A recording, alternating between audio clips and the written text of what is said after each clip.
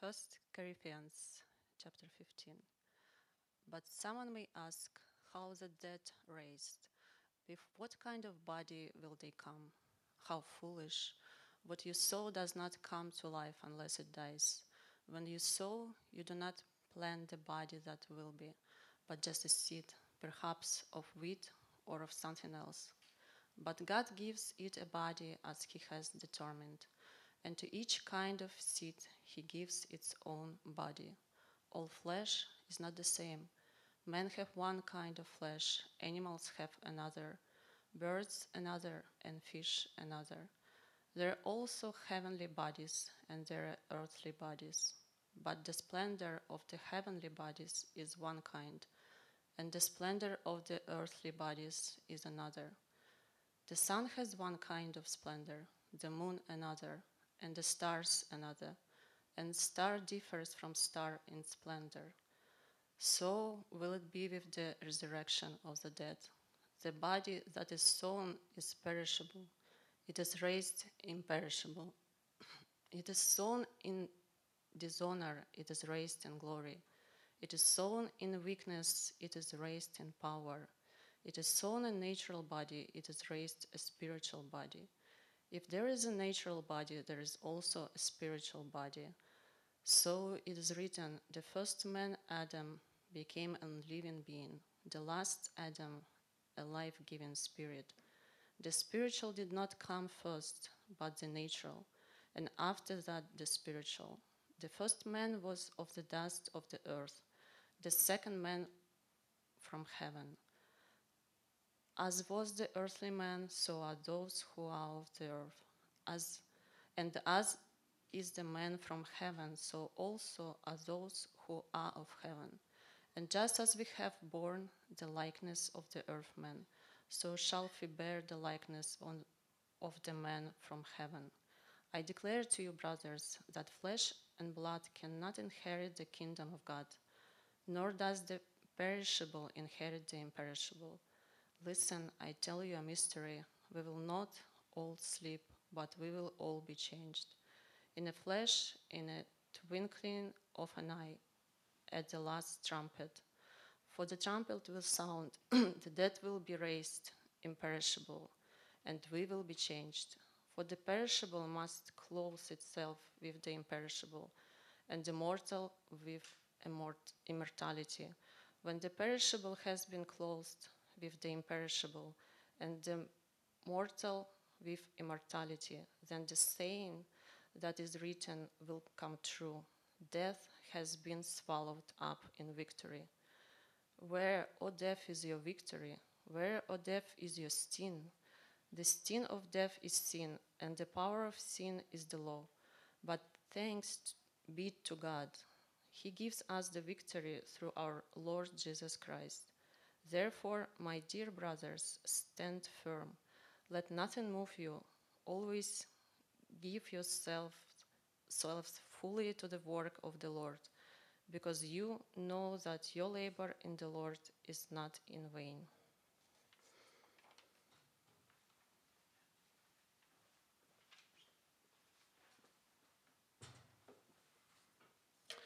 Okay, happy Mother's Day to everyone, all our mothers. I don't have a Mother's Day theme sermon today, but I hope you'll accept. I think more than appreciation, I mean, I appreciate mothers, but I admire them. I admire them. I think some of the best human qualities are really expressed and kind of exemplified through motherhood. So I hope you have a wonderful day, and not just today, but ongoing. Today's message will be the last in our little little series on my attempted amalgam of the two themes of discipleship and the resurrection. I hope you've been able to keep pace. Our resurrection interest comes from the recent Easter celebration, and the discipleship angle is based on our church 2022 key verses, Colossians 1. Again, right? It's there on the screen. The pertinent phrase for today is with all wisdom. With all wisdom, in the midsection of verse 28. Of course, wisdom follows the admonishing and teaching terms, and so it modifies, or it should modify, the manner in which we teach and admonish. But I'm going to kind of funnel out a little bit and have us consider wisdom more generally, and how might the resurrection inform the exercise of wisdom in a discipleship context. My sermon title seeks to use the word wise in at least two ways. Right? First, to remind us that we've been saying that we need to be wise disciples and disciple makers. And second, how can the resurrection tie into resurrection wise or relate to wisdom? I think discipleship especially needs much wisdom. In my view, a lot of biblical teaching and admonishment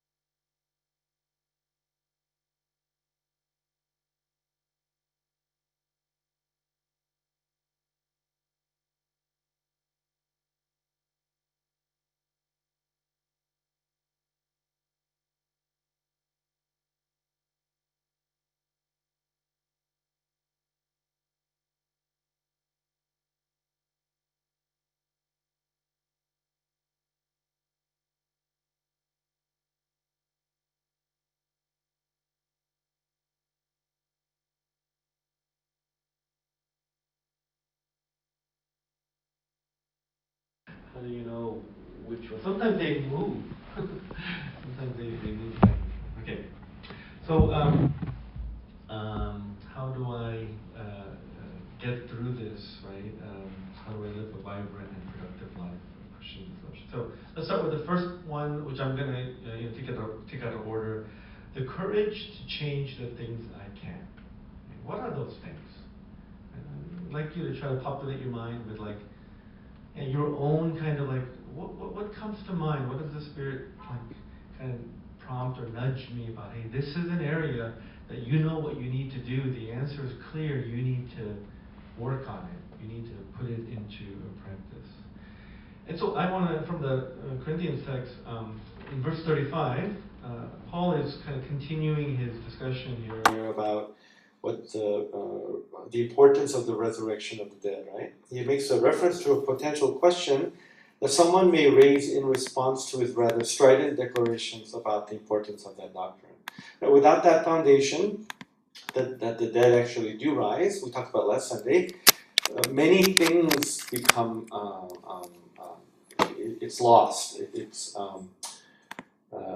kind of goes out the window, right? Paul says that faith, right? Our faith is dead. Confidence, right? To proclaim that faith and the need for accountability, these all die. So in maintaining that reproving tone, in verse 35, Paul anticipates a question about the form of the resurrected body. Right? His response is a wisdom term, right? He says, someone may ask how the dead raised, what kind of body will they come? How foolish. You're not wise. That's a dumb question, to paraphrase. Now, I don't believe that Paul is intending to discourage the asking of questions altogether. Rather, he seems to be chiding a lack of awareness, maybe an underlying laziness, if you will. So the question, although nobody actually raised it, he's anticipating it, the question fails to think through what I'll call common sense knowledge about how living things transform. So the analogy that he gives is derives from the agrarian world.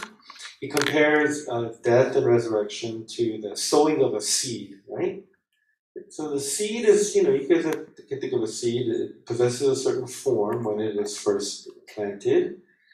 After it is deposited in the ground, kind of a symbolic of a burial, it undergoes a death of sorts. The seed dies in a sense, right? And what emerges above ground is completely different in form. The resultant plant or crop, which emerges from its DNA, is very different in appearance from a seed. Like no plant or no flower really, it's got the seed like nestled in, but it never looks like a seed, right? It's very different in color, in volume, in smell, everything, right? I gave this illustration before, right? Like durian. If you guys know what durian is like, people's opinion of durian is very polarized, right? You either love it or you hate it, right? Because it's got a really stinky smell. It actually smells, I think, like sewage. Right?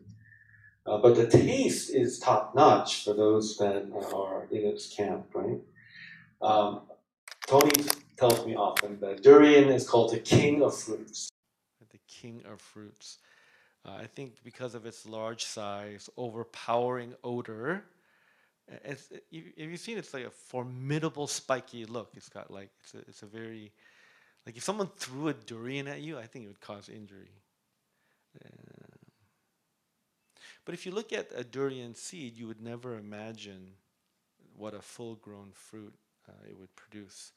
The seed looks like a small chestnut or maybe a date. It's generally brown, smooth, and fairly small. And I don't think it smells.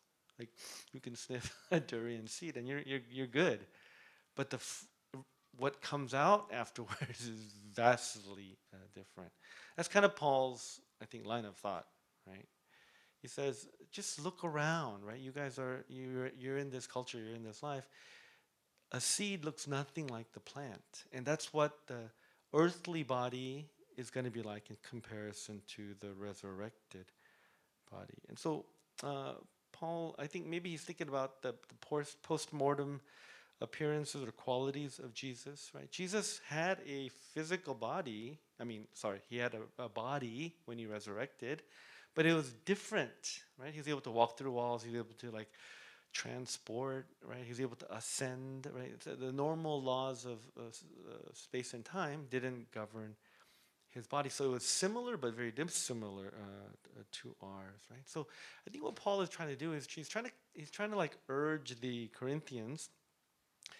There are some things that you should be able to connect, your experience, your normal, everyday, common experience, with um, with Christian life, with trying to figure out what the Bible is saying, how to live your life. It's appropriate to use knowledge and wisdom and experience and the good types to live life that honors God, to live a vibrant life of discipleship. It's okay to, these are the things that we can change, right? It might be hard, it might be like not desirable, but we should know what to do and we should apply it, right? God is willing to help us with that. So let's try to apply that or think about that, how that might work in discipleship realm. Like, as I was thinking about my life, there are some things that I know is pretty clear just by reading the Bible or by interacting, just by living my life. Even as a young Christian, I knew I better start doing that. I better start practicing that. And the first thought that came to mind is fasting, right? Fasting. Now, I'm still a novice after all these years of fasting, but fasting is a spiritual discipline that I think disciples, Christians, right, we should regularly incorporate into our lives as a means of focus on God, right? We deny ourselves food, right? That's the typical form of it, in order to not be distracted, in order to understand kind of like deprivation or privation, and through it to draw closer to God. That we see that in the Bible. A lot of Christian writing has occurred on it. Right? Now, I don't enjoy it. Like, I love food, right? And it doesn't always have to be food, right? Some people fast from their phones. Some people fast from entertainment. Some people fast from in other ways. But it's a means of which I think we are carrying out what it says is if anyone would come after me, he must deny himself, right? Deny our entitlements, deny our rights, deny what we enjoy. Right? To me, that's a no-brainer. If you know what I mean, right? No-brainer. That's something I should really try to experience and try to benefit from, right? To grow through. That's just my own personal thinking, right? There's probably other areas that maybe are kind of maybe screaming for your attention, like, hey, this is something you got to change. Like, it's obvious that your discipleship is hurting, or there's room for growth, and you better tend to it. When I was first became a believer, I had a lot of struggles on Saturday night, Sunday morning, that time frame. Right? I was an night owl. I was a student, and I didn't want to go to sleep early, and there was a lot to do. Right? There was a lot of studying to do. There was a lot of partying to do. There was a lot of games to play. There was a lot of things to explore. This is even before the internet.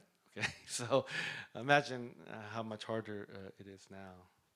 But as I drew closer to God, as I committed my life to Him, I found a great discrepancy, incongruity with staying up late on Saturday night and how sleepy I was at church the next morning. Right? It was just a direct function, right? It was just directly proportional that the later I slept, the more I tried to do on Saturday night. Sunday morning was not fun, was not enjoyable, was a very kind of like cloudy experience, right? So when I actually was able to discipline myself on a Saturday night, or maybe I needed several days to do it, Sunday became different. And it was obvious to me, even as a new Christian, as a disciple, I better start working that out. I better like get my rest. I better do my work in advance. I better not, like do too many crazy things on a Saturday evening. Even though I'm of that age, I'm supposed to be having a good time. There's a lot of people, there's a lot of access, but I said, okay, I think the answer is clear. I got to do this, right? And struggle with it, and it, starts and fits. But that to me is an example of something that um, I should change, right? And if I try to like ignore it, or if I try to like like, circumvent it, I think Paul would say, "How foolish!" Right? That's you don't even have to like think about that. That's an obvious change to make. That if you really want to worship God with your clearest mind, with your fullest heart, with your body not distracting you, then stop playing video games at 2 in the morning on Sunday morning, right? Saturday night, Sunday morning, right? That I didn't even need a great Bible study teacher or a deep understanding of the Bible to get that. You guys know what I'm saying? Yeah. It's funny because once I kind of overcame that, now as a pastor, I have to challenge myself to like make sure I get to sleep early because usually I'm trying to like tweak the sermon or whatever, and then I go, oh my gosh, if I don't like give up, I'm gonna mess myself up and mess up the congregation as well. So it's strange. Like I said, sometimes those things move around in those categories. Okay, let's move next to what I think there are areas maybe where we cannot change, and so we need serenity. So in verses 50 to 56, Paul gets into some heady stuff about what will happen at the actual rising from the dead. So listen, and I tell you a mystery. Right, we will not all sleep, but all be changed in a flash and twinkling of an eye at the last trumpet. So he's referring to the details of the last day when the dead will actually rise. He calls it a mystery, right? And I find that to be, in my understanding, the opposite of foolishness. In other words, no matter how smart you are, no matter how wise you are, no matter how great a disciple of Christ you are, you're not going to be able to figure that out. You can't infer that. You can't get that through effort and diligence and even prayer. It's not an automatic um, information or something that can be figured out on our end. It has to be revealed. It has to be given. It has to be explained to us from God. So I read this as kind of Paul's tacit acknowledgement that God had to disclose this extraordinary knowledge to him somehow. Right? In other words, Paul was incapable of deducing this on his own. Somehow the nature of the resurrected bodies, Paul says, common sense, right? Use your brains. But in terms of like what the resurrection, what that's actually going to look like, that's in the future, yeah, you can't. No matter how hard you try, the instantaneous manner, for example, or he goes on to talk about uh, what happens, the destruction of death. That's not something that we as human beings are supposed to be able to figure out, right? Even if we are pursuing God passionately and sincerely, right? This transformation, it'll actually happen from the perishability to imperishability, that has to come from God to Paul. All this to say that in our discipleship journey, there are areas that defy our understanding and will continue to defy our understanding, let alone mastery. Right? There are, many things that can be studied and worked upon in our Christian life, but try as we might, pray as hard as we like, some things we cannot change. They require the agency of God, the timing of God, God's unknowable timing sometimes. So our response is patient trust, maybe even suffering in the meanwhile. And we need to be at peace with that, right? God grant me the serenity. In our Second Corinthians Bible study, one of the groups I'm with, we're at the thorn in the flesh that Paul talks about in Second Corinthians 12. This is an amazing passage, right? And Paul, this is something that, the great apostle Paul is struggling with. It's something that he has asked God 3 times, which means 300 times, right? He has pleaded, Lord, take this away, this thorn in the flesh, this messenger of Satan. It's not a good thing, whatever it is, but he doesn't know why it's there. He doesn't know why he has to struggle through it, or up till that chapter, he doesn't know why. But finally, he comes to accept it. God gives him an insight that through this torment, through this struggle, Paul is going to be able to more fully depend on God, right? That's where Paul comes up with this weakness theology, right? That in my weakness, I can be strong. God, because we depend on God fully. But this, again, this is not something that, Paul can figure out on his own. It's something that he finally had to just, okay, God, I'm gonna grin and bear it. Right? I'm gonna accept this. I can't change this, right? And I don't know. There are those kinds of things that we never understand. Maybe it's lifelong. It remains a mystery. It remains something beyond our ability to fix. Again, I'm hoping this will trigger. Trigger is not a good word. This will surface.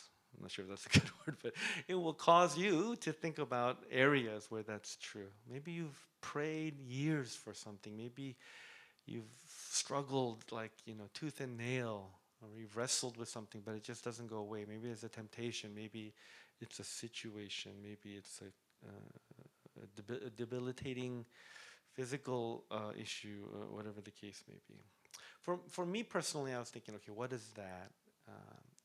And I thought in general, this idea of having to work with difficult people, right? Sometimes, whether it was in a professional context or in a ministerial or even a relational context, I found that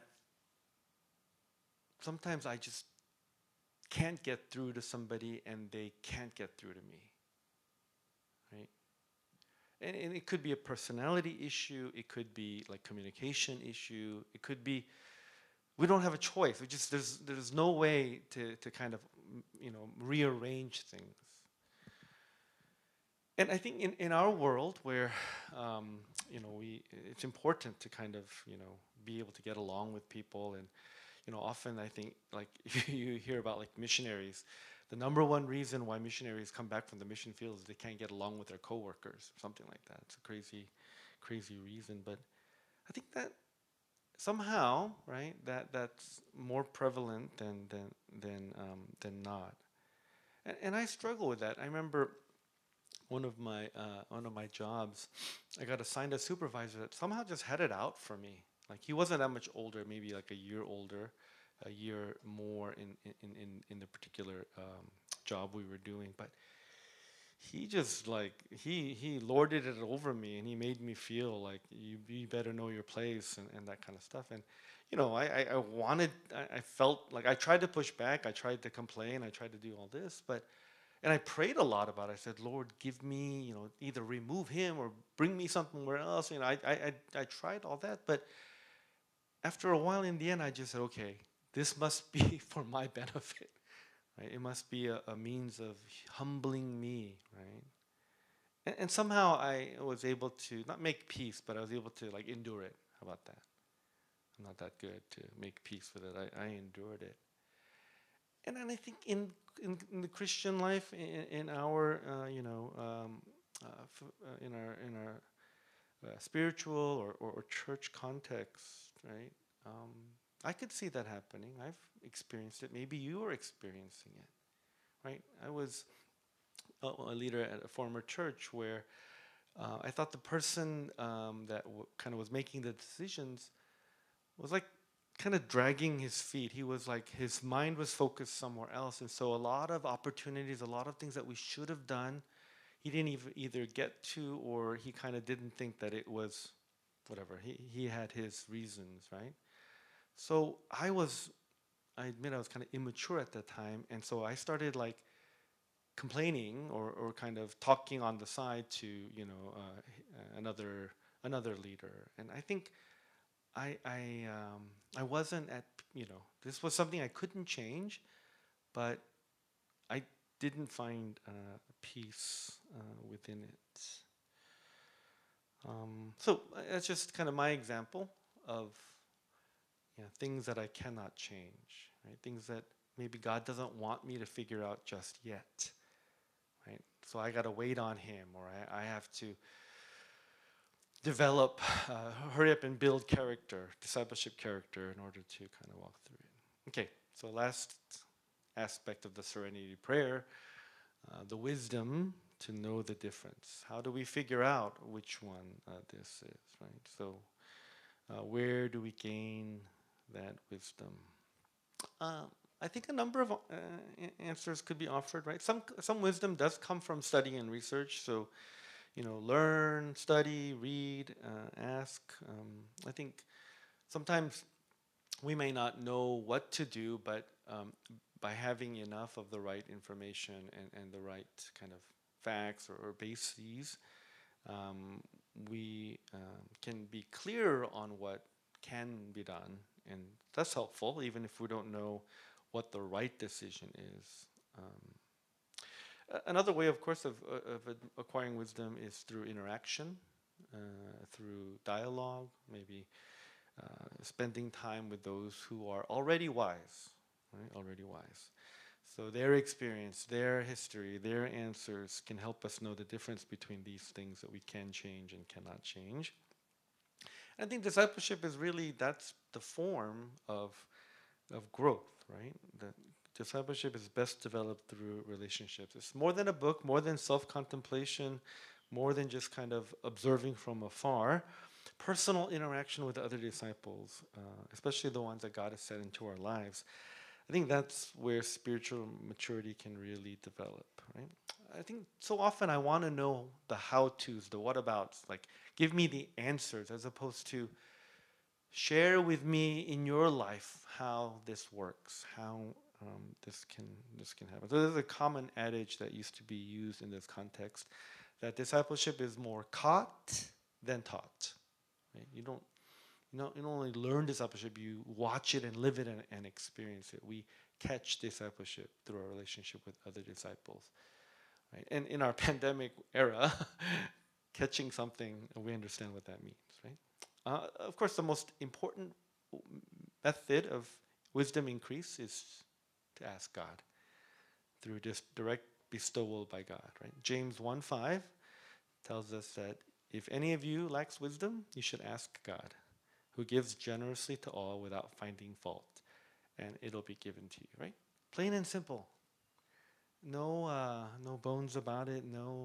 There's nothing complicated about, like sometimes when I get into the nitty gritty of the things I can change and the things I cannot, right? I go, I want to throw up my arms, but right, God gives us pretty simple access. Ask me, God says, and I will give generously to you. That's the promise, right? Even if you don't feel very wise, even if you don't think you can figure it out, even though you don't know what to do, like the issue, the area flip-flops between change, cannot change, whatever. We should continue to claim and obey this verse. Keep asking God, especially as we try to be better disciples, right? He can help us know the difference. And that's how I would encourage us to understand the final verse, the famous final verse of 1 Corinthians 15. Let us stand firm on wisdom. Even if we stumble at times in discipleship, let's not give up. Always give yourselves fully to the work of the Lord, because you know that your labor in the Lord is not in vain. Yeah. Seeking wisdom is not in vain. Discipleship is not in vain. Living the resurrected life is not meaningless. There is great wisdom in keeping it what God has called us to do. So I was going, okay, let me just finish with what's a discipleship area where wisdom is like paramount. And I don't know, maybe again, through our Bible studies or through kind of, um, just kind of reflecting, I thought about finances. how, as a follower of Jesus Christ, should I handle my finances? How should I, what's my philosophy of finance? What are my financial values, right? One of our groups were talking through that. And I feel like it's actually a complicated answer, right? I mean, some people will like straight out say something like, financial freedom is X, Y, Z, and financial responsibility is A, B, C. I'm sorry, I ran out of letters. But my interaction with it, it's kind of there's a spectrum, right? Yeah. So you could have great followers of Christ, you could have mature disciples have different approaches to like financial kind of what to do, right? Financial practices. I'm not sure there is one clear answer for something. For example, like I heard like some people teach don't ever get into debt. Don't take any loans. Credit cards are taboo, right? And that kind of stuff. And then you hear amazing stories of how Christians to like help somebody in need or to purchase property for ministry. They took loans and God blessed them, mightily, by expanding their financial footprint, whatever, that kind of stuff. So like those are in my mind like contradictory, right? So I think wisdom, like retirement, like are we as Christians supposed to make sure that we are comfortable in our retirement? But what is then when have we kind of crossed over to maybe insecurity where we're like afraid of not having money. We're not going to in other words, we squirrel away more in retirement because we're um, we don't want we can't trust God for everything. Is there a midpoint? Whatever that kind of thing. That again, like when people ask me that, I say, let us pray. James 1:5. I don't know the answer. You have to wrestle with God, right? I think Paul gives us that hint when he doesn't tell them how much the Corinthians how much to give. Each person should decide in his heart, right, what he should give, right? So between you and God, kind of thing, and stuff. So I feel like that's an area. I still do think that it's ripe for wisdom. For me, my journey is like this. I think some of my thinking has changed over the years, or it's kind of I've kind of refined them and stuff. But I think at the time, like my financial values when I was in my 20s and in my 40s and whatever, I think it represents different challenges God was giving me at the moment. Right? Like if I didn't practice or if I didn't have a financial kind of expression the way I did in my 30s, I would never kind of be like that in that stage or in that situation ever, right? So I think I'm okay with some of the modifications, some of the what we call maturation, or some of the more riskiness that I've kind of moved around in, because it represents God trying to teach me something at a different stage of my life. Does that make? I wonder if that makes sense. Yeah, it might be different for you. Like you might have been implanted, or your parents might have taught you something, and you can square that with the biblical kind of teachings on finances. That's great. But for me, this is an area, just fraught with difficulties, and I think wisdom is so important. And in a kind of a quiet way, and in kind of a, but I think a thankful way, God has given me maybe, wisdom here and there to be able to kind of, be faithful in a manner, in a discipleship manner. Okay, that's it for today's thing. Just maybe wrapping up. We've now completed our little survey of trying to use the resurrection teachings and realities, and to better understand how discipleship plays out in our lives. So whether it's teaching, whether it's admonishing, whether it's increasing in wisdom, right? I hope like the resurrection and other important truths, right, of the Bible, it can make us disciples, right? Better disciples, and not only disciples ourselves, but disciple makers, helping others be disciples of Christ. Let's pray. Lord, thank you for a chance post-Easter to delve into some more of Paul's insights and teachings, and I hope that indeed it served as a kind of a template to understand discipleship, of its application and of its of its formation and even of its struggle. Indeed, Lord, help us to ascertain those things that we should change and help it to start today.